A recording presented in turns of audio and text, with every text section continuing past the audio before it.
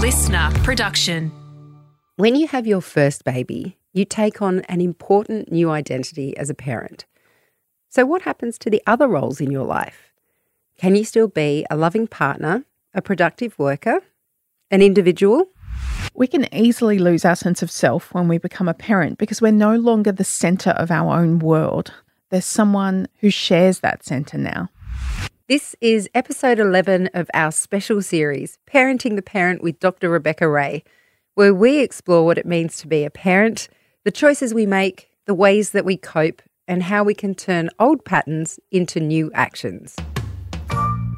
Feed, Play, Love with Siobhan Hunt and Rebecca Ray.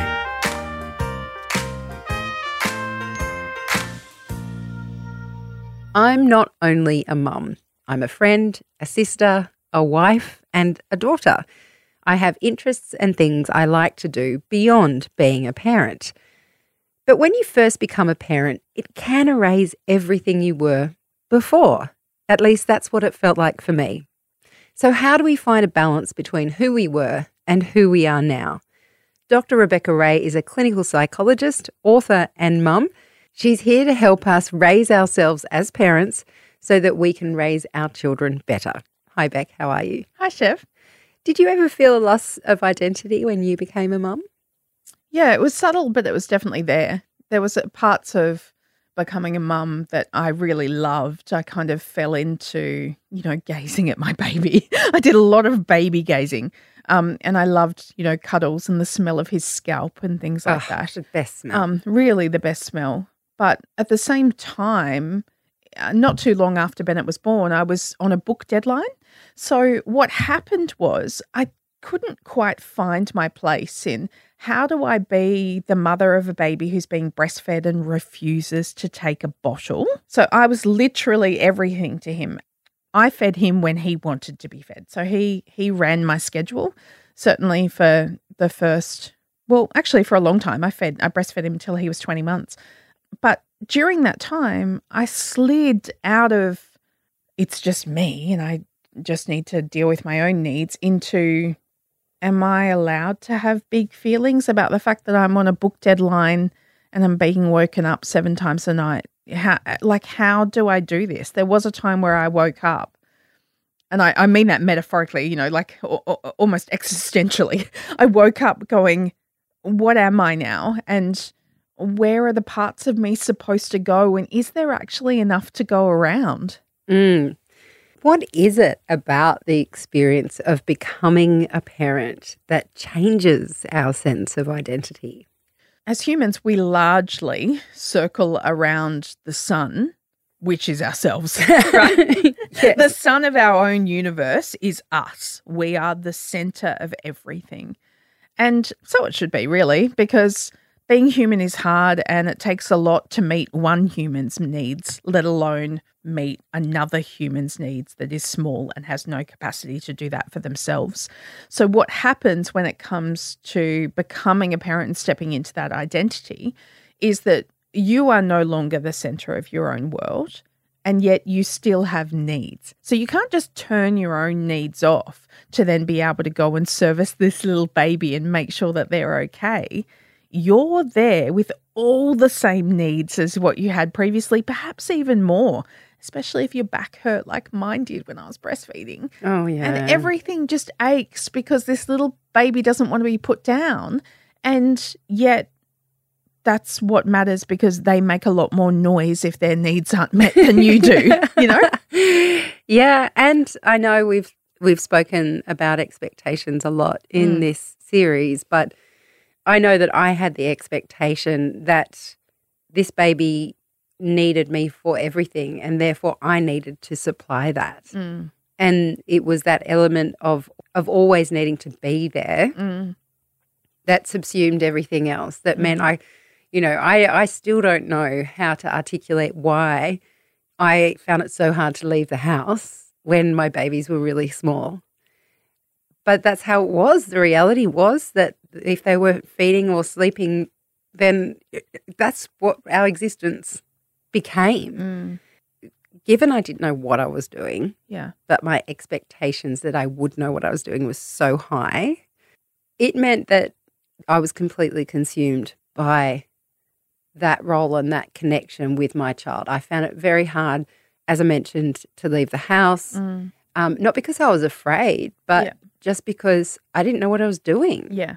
And I didn't think to say, hey, Mum, can you come over and take my baby for a walk so that I can get some time on my own? Yeah. I felt it was my job to keep this baby alive, and therefore that's what I became. Was there also, can we just dive into that just a little bit? Was there part of you that was a bit of a control freak around that? Because for me, there was. I didn't necessarily want to ask anyone else to step in and do those things for me, because if it was done by me, then I knew it was done right. No. Okay. No, I didn't. It wasn't about no one else being able to do it. I just felt like it was my responsibility. Yeah. And that I couldn't expect anyone else to take on that role. Yeah. I mean, of course, I could expect it of my partner. It was his child as well. But particularly, I think when a mother is breastfeeding and a child doesn't take the bottle, as mine didn't either, then you are literally physically keeping that baby alive. And if they're demand feeding, which is what I did and what you did, then you have to be there to supply the food. Yeah. And so I know there are different ways of doing it. And I think when you talk about becoming a parent, this idea of matrescence, which I hadn't heard about when I had my babies, and matrescence is the idea that it's like adolescence. It's a new period you go through your life and your body changes, your hormones change, your brain changes, and it's an evolution of life. I did not look at my experience like that. I just went, okay, I'm of a certain age. I'm now married. We bought a small unit. The next step is to have kids, and that's just what you do. And I'm an adult now, so I should be able to deal with it. So I didn't understand that this was a transition to a different part of me, to a different person that I would be. And so I think because I didn't have that awareness, I kind of drowned in that sense of I am a mother and that is what I am and this is what I do now. Yeah. I think that speaks a lot to our expectations of what's going to happen once this little person enters the world.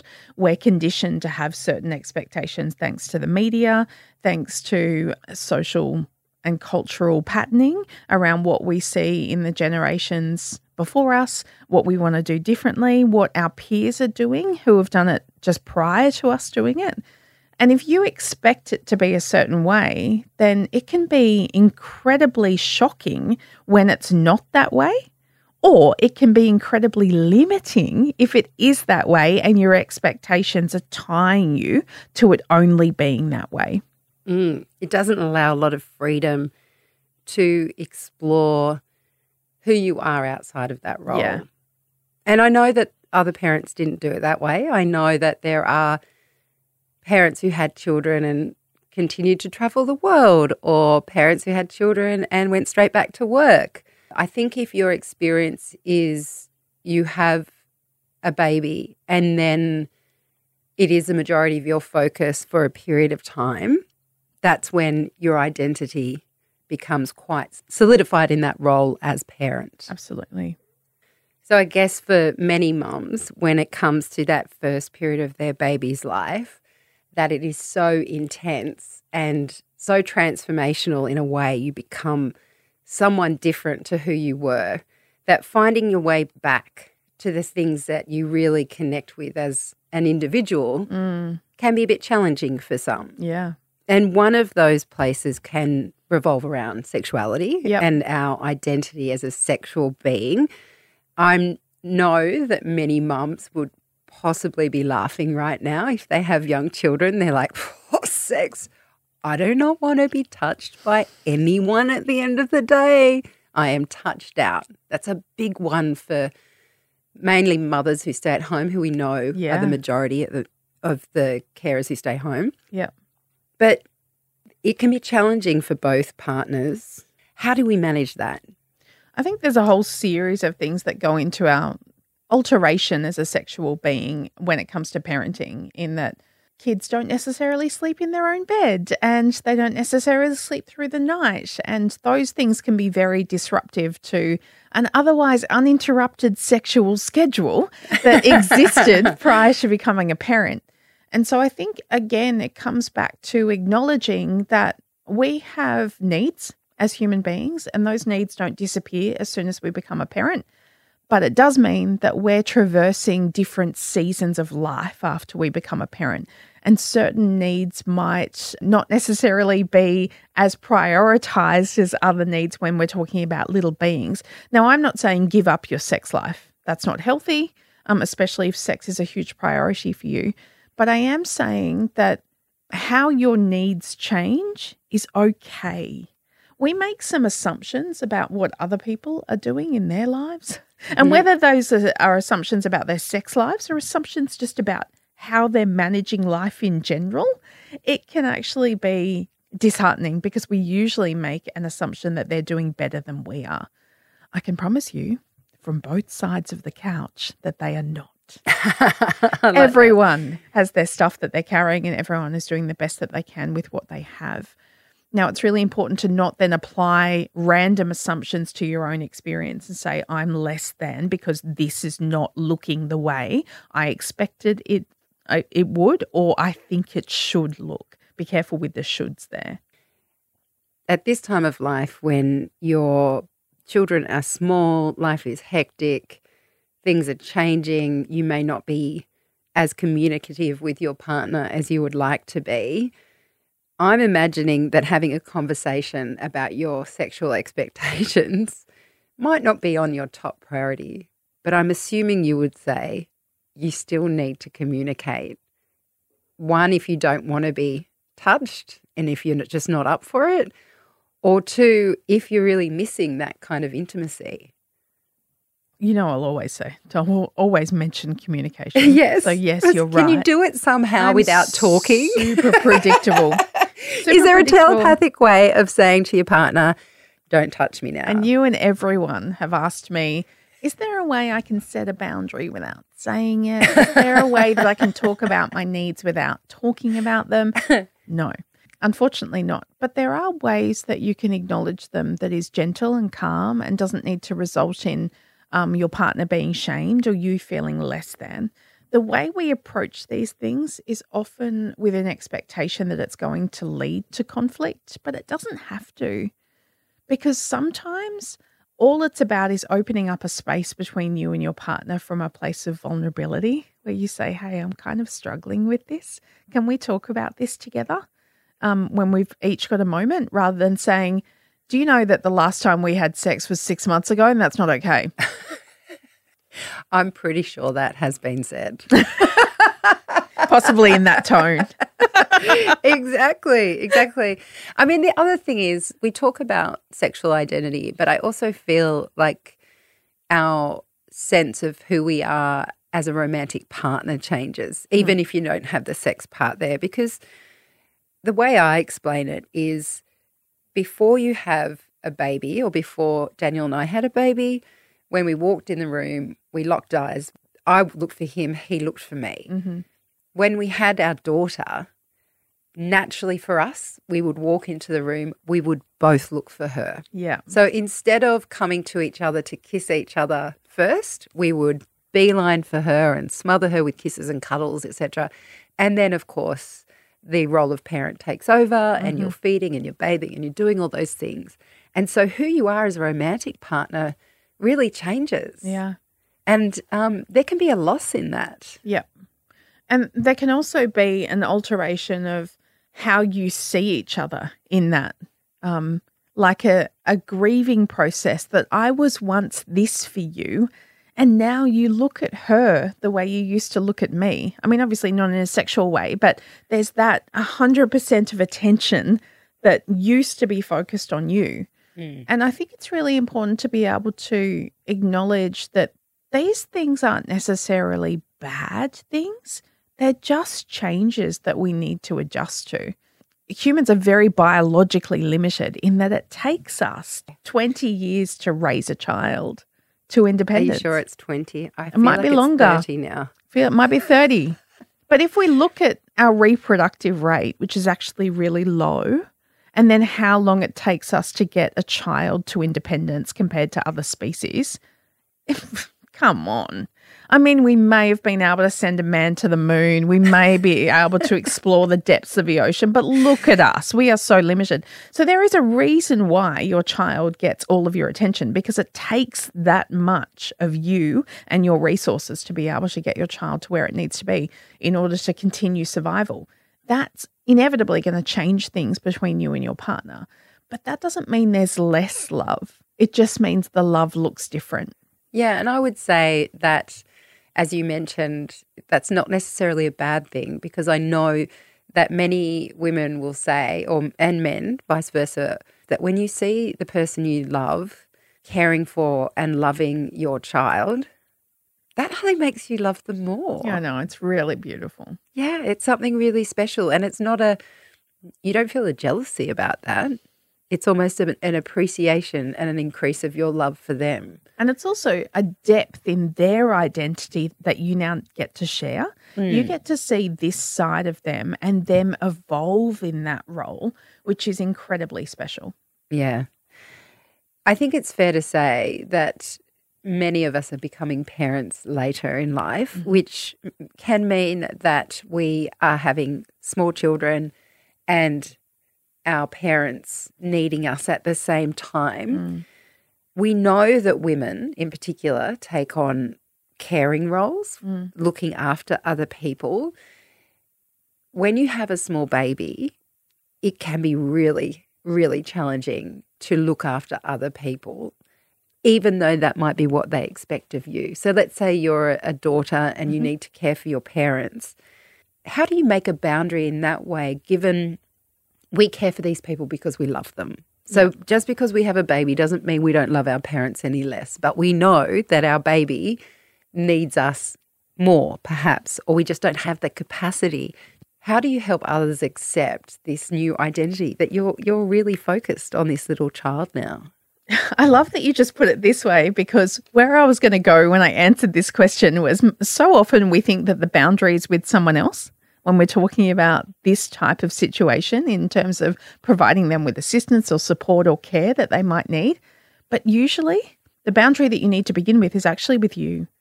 And that internal boundary is about understanding that if there are multiple people in your life right now that have high needs, then you can be what you can be for them, but not more. And this is where we often get stuck, because we decide as the responsible ones, as the organised ones, as the ones that often fall into the role of carer, that we should be 100% in every single role that we do. But your pie of resources doesn't automatically grow as the demands on you do. So it's about accepting that you have the same level of energy, you have the same time, you have the same mental energy and love and attention to offer, but more people to give it to now.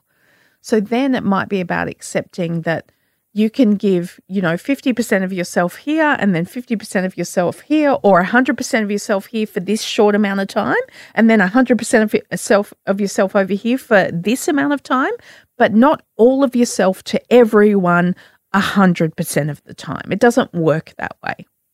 So how do we come to peace with that if we define ourselves as the carer in our family?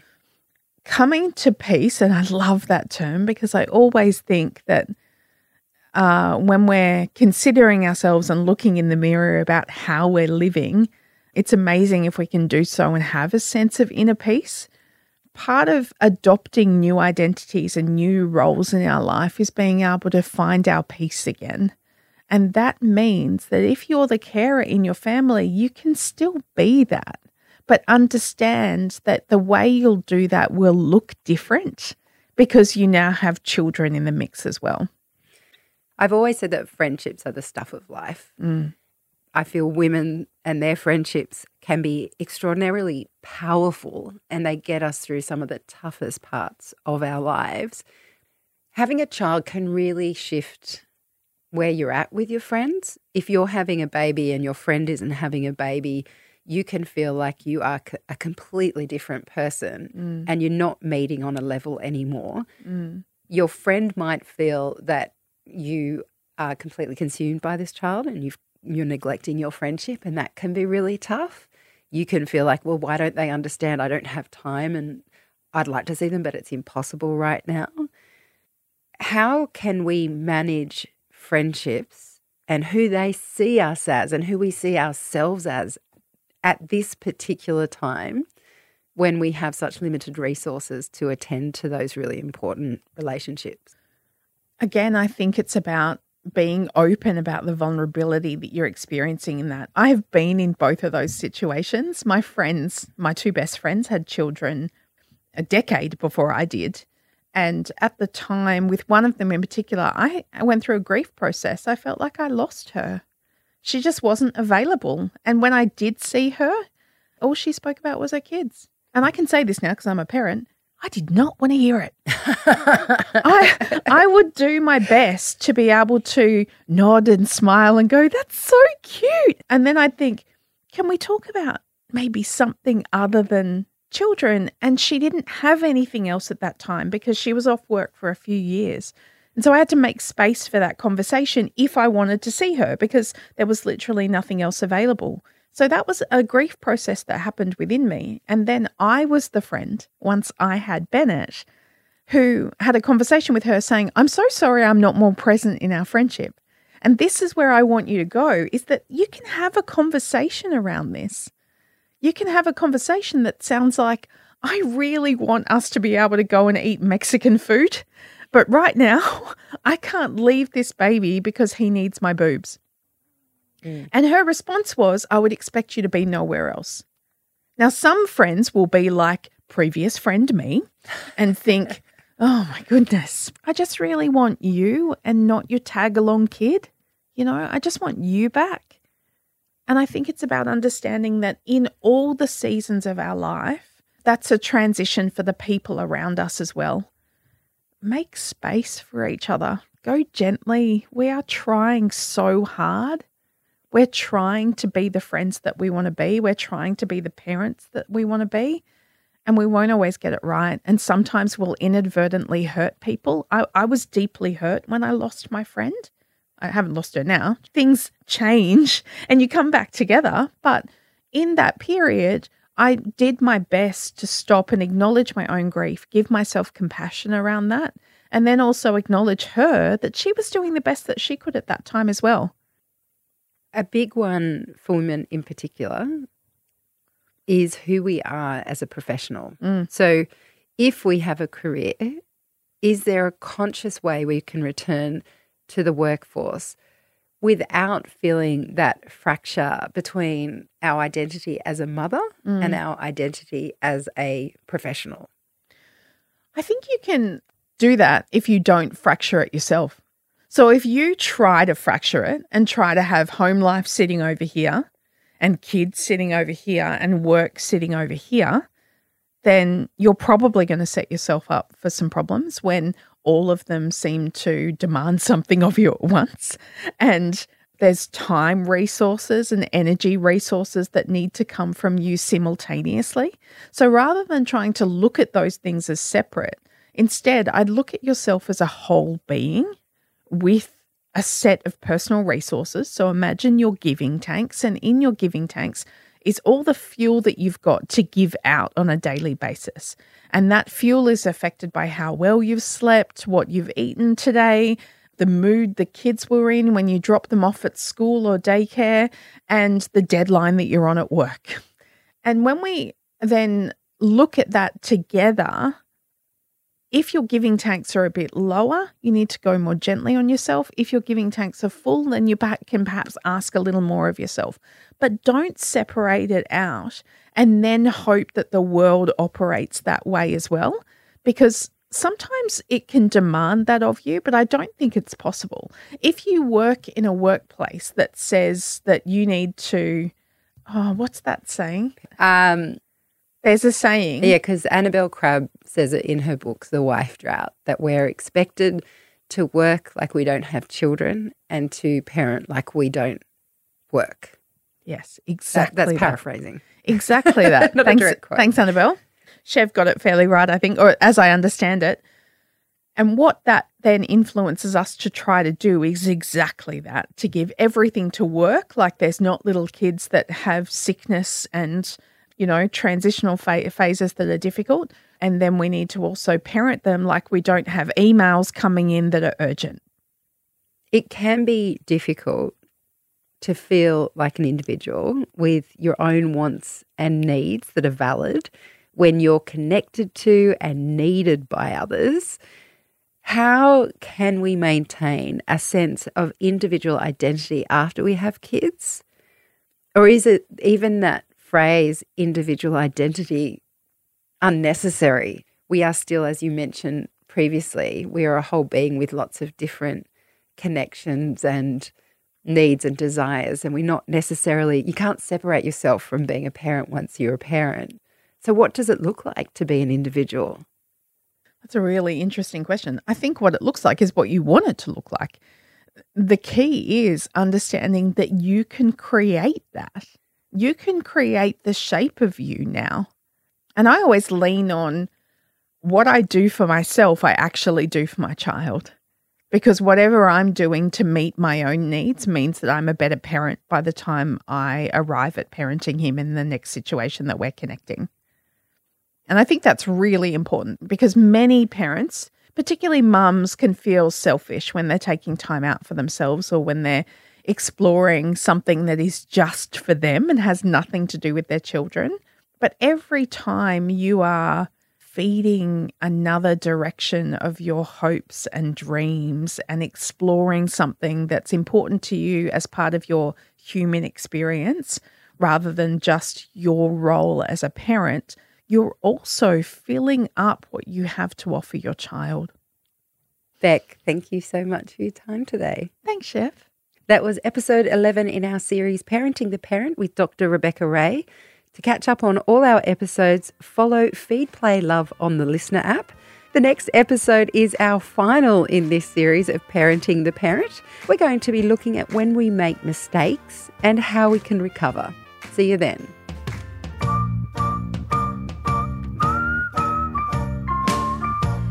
I hope you enjoyed this episode of Feed Play Love, a listener original podcast.